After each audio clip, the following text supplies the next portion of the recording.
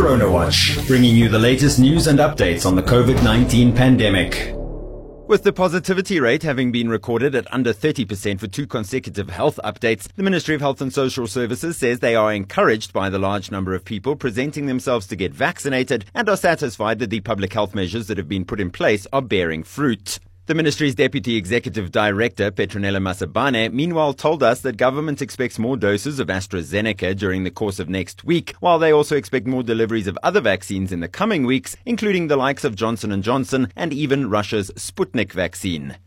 Sticking with vaccines, the European Union said on Thursday it will donate more than 200 million doses of COVID-19 vaccines to middle and low-income countries before the end of the year, doubling the initial amount that the 27-nation bloc had planned to deliver. The EU said it is also providing assistance to African countries to help them manufacture vaccines and medicines in order to reduce the continent's dependence on imports, something recently demanded by AU coronavirus envoy Strive Masiyiwa. Speaking a day after Pfizer and BioNTech announced a fill and finish deal with South Africa's BioVac Institute, Masiyiwa said that the global pharmaceutical firms should license production of COVID-19 vaccines in Africa rather than just do piecemeal contract deals, insisting that we want to make it clear to all suppliers, if you want a long-term future with us now, you produce from Africa. His sentiments were echoed by Lara Dovifat, manager at Doctors Without Borders' Access campaign, which is seeking equitable vaccine access, who said that for regions left behind in the vaccine race to be self-sufficient, they need access to all of the components of vaccine production.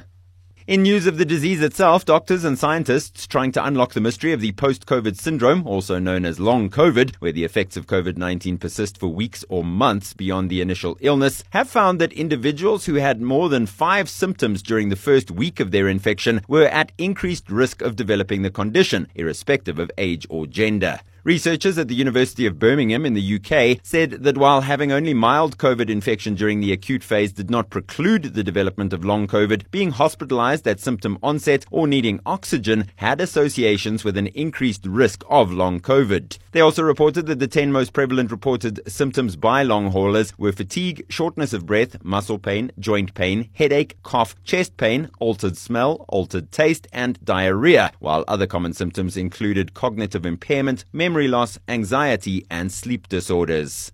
And finally, in sad news that can be seen echoed locally, a study published in The Lancet shows that during the first 14 months of the pandemic, an estimated 1.5 million children worldwide experienced the death of a parent, custodial grandparent, or other relative who cared for them as a result of COVID-19. For every 2 COVID-19 deaths worldwide, 1 child is left behind to face the death of a parent or caregiver, said Dr. Susan Hillis from the U.S. Centers for Disease Control and Prevention COVID-19 response team, who led the study, adding that the number of COVID-19 orphans will increase as the pandemic progresses.